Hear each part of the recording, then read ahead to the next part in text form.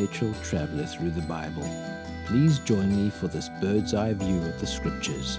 Stay as long as you like, and let us together discover a bit more about the Bible, from the beginning to the end. In the previous podcast, when we dealt with the stories of Samuel and David, I said that the books of 2 Samuel and 1 Chronicles both cover the same period of history, but they offered slightly different perspectives on the events that occurred during that time.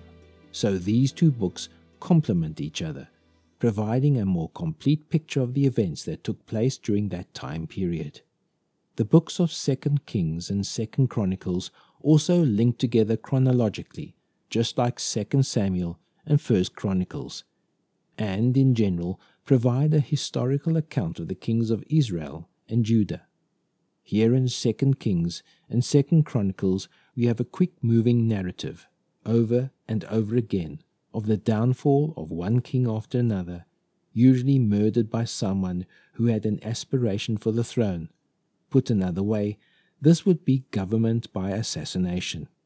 The story of the nation of Israel, the 10 tribes which constituted the northern kingdom, is that of moral apostasy, the danger to a nation which gives itself over to what it supposes is liberty, disregarding what is right and just, and choosing instead to act in ways that ignored everything that God had warned them against since the Israelites had entered the promised land.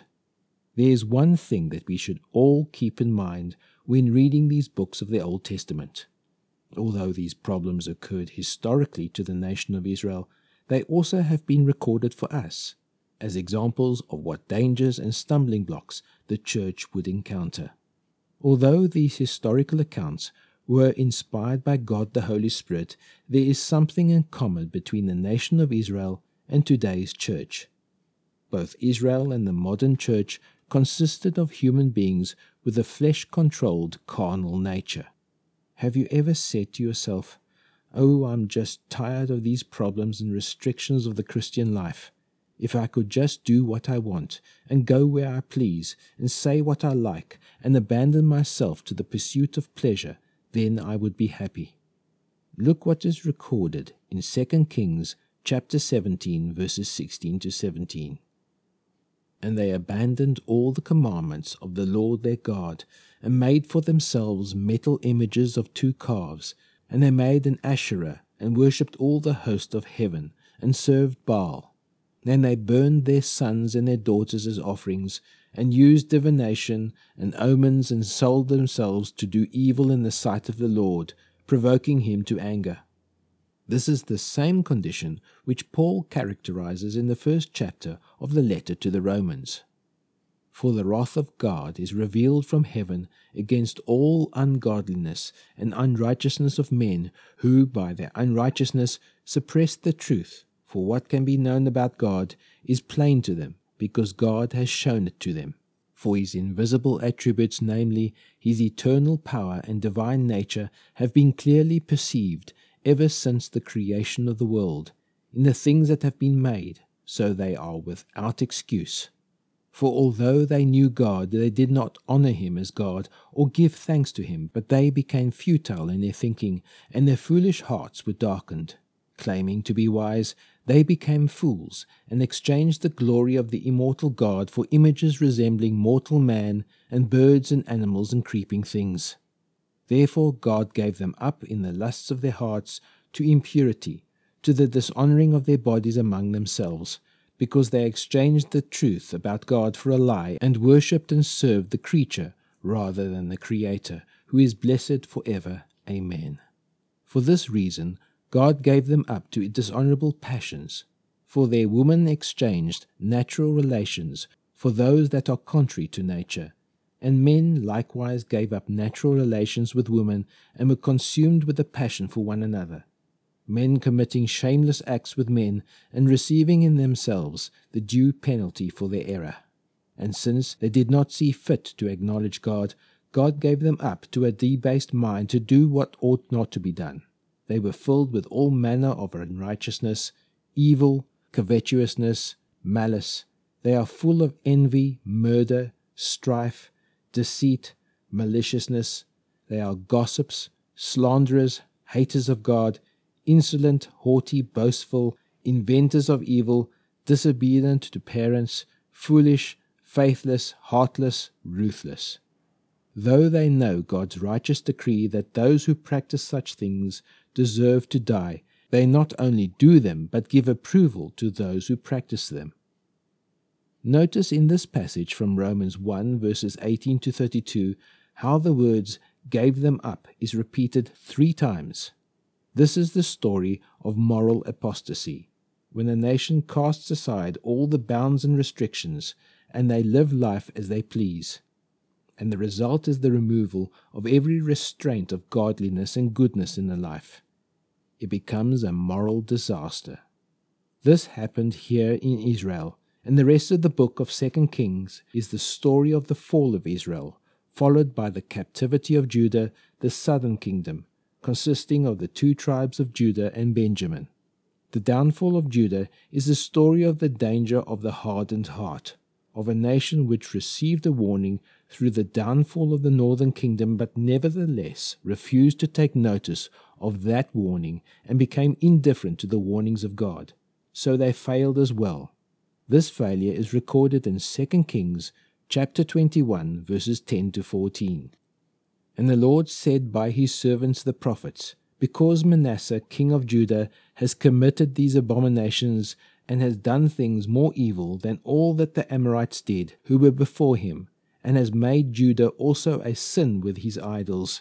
Therefore thus says the Lord, the God of Israel, Behold, I am bringing upon Jerusalem and Judah such disaster that the ears of everyone who hears it will tingle, and I will stretch over Jerusalem the measuring line of Samaria, and the plumb line of the house of Ahab, and I will wipe Jerusalem as one wipes a dish, wiping it and turning it upside down. And I will forsake the remnant of my heritage, and give them into the hands of their enemies, and they shall become a prey and a spoil to all their enemies. Why did Judah fall? They succumbed to the terrible peril of a hardened heart, and indifference to the warnings of God. Perhaps at this point we should stop and look at our own lives.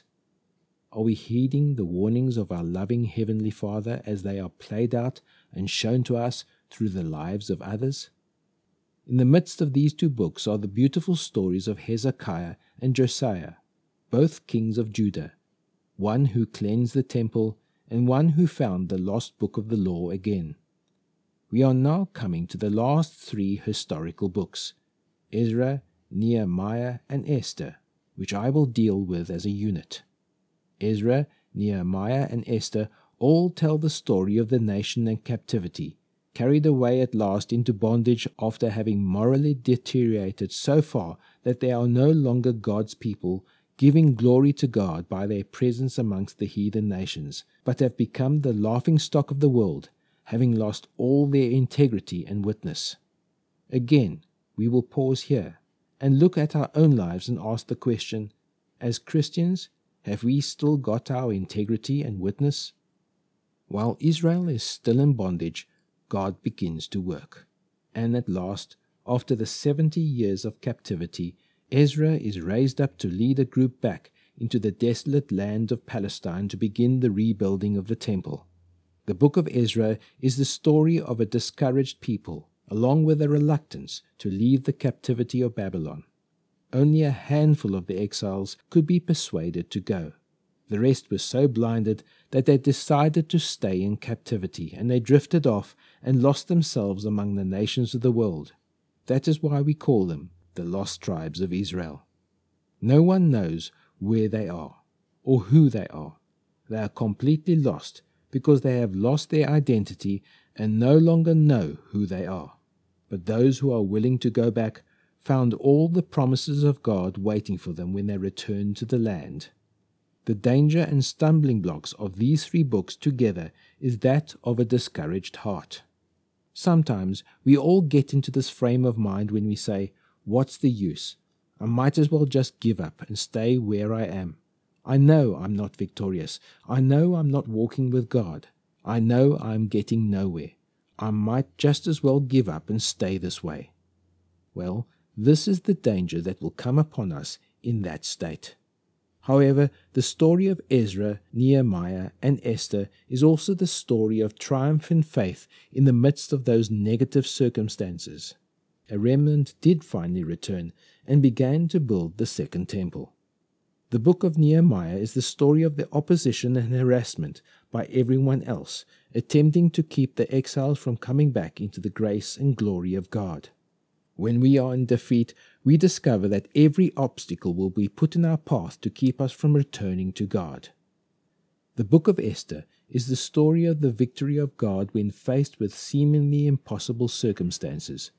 God watches over His own and He delivers them. The individuals who stand out as examples of those who overcome the danger and stumbling blocks of a discouraged heart in these three books are Ezra, Nehemiah, and Esther themselves. All three showed the triumph of faith in the midst of defeated circumstances. We have come to the end of the historic books of the Bible, and I would like to help look at your own life and try to recognize any of these perils shown in these 12 historical books. In the book of Joshua, the danger was premature contentment. In Judges and Ruth, it was dedicated ignorance. The peril of 1 Samuel was legalistic conformity and divided allegiance.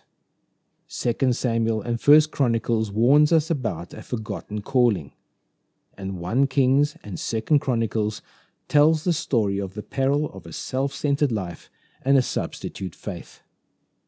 The books of 2 Kings and 2 Chronicles tell us about the danger of moral apostasy and a hardened heart. Finally, Ezra, Nehemiah, and Esther describe the peril of a discouraged heart. Are you struggling with any of these forces? I have found that the best way that you can overcome them is to identify the peril you are specifically facing and to take the appropriate book and read it prayerfully, asking God to speak to you and show you the way of deliverance in the midst of that kind of defeat. That is the purpose of all these historical books to any believer, that we might know the pressures that we face as Israelites in the Promised Land and the means by which God can take us through, and I am confident that these 12 books will be a blessing to you.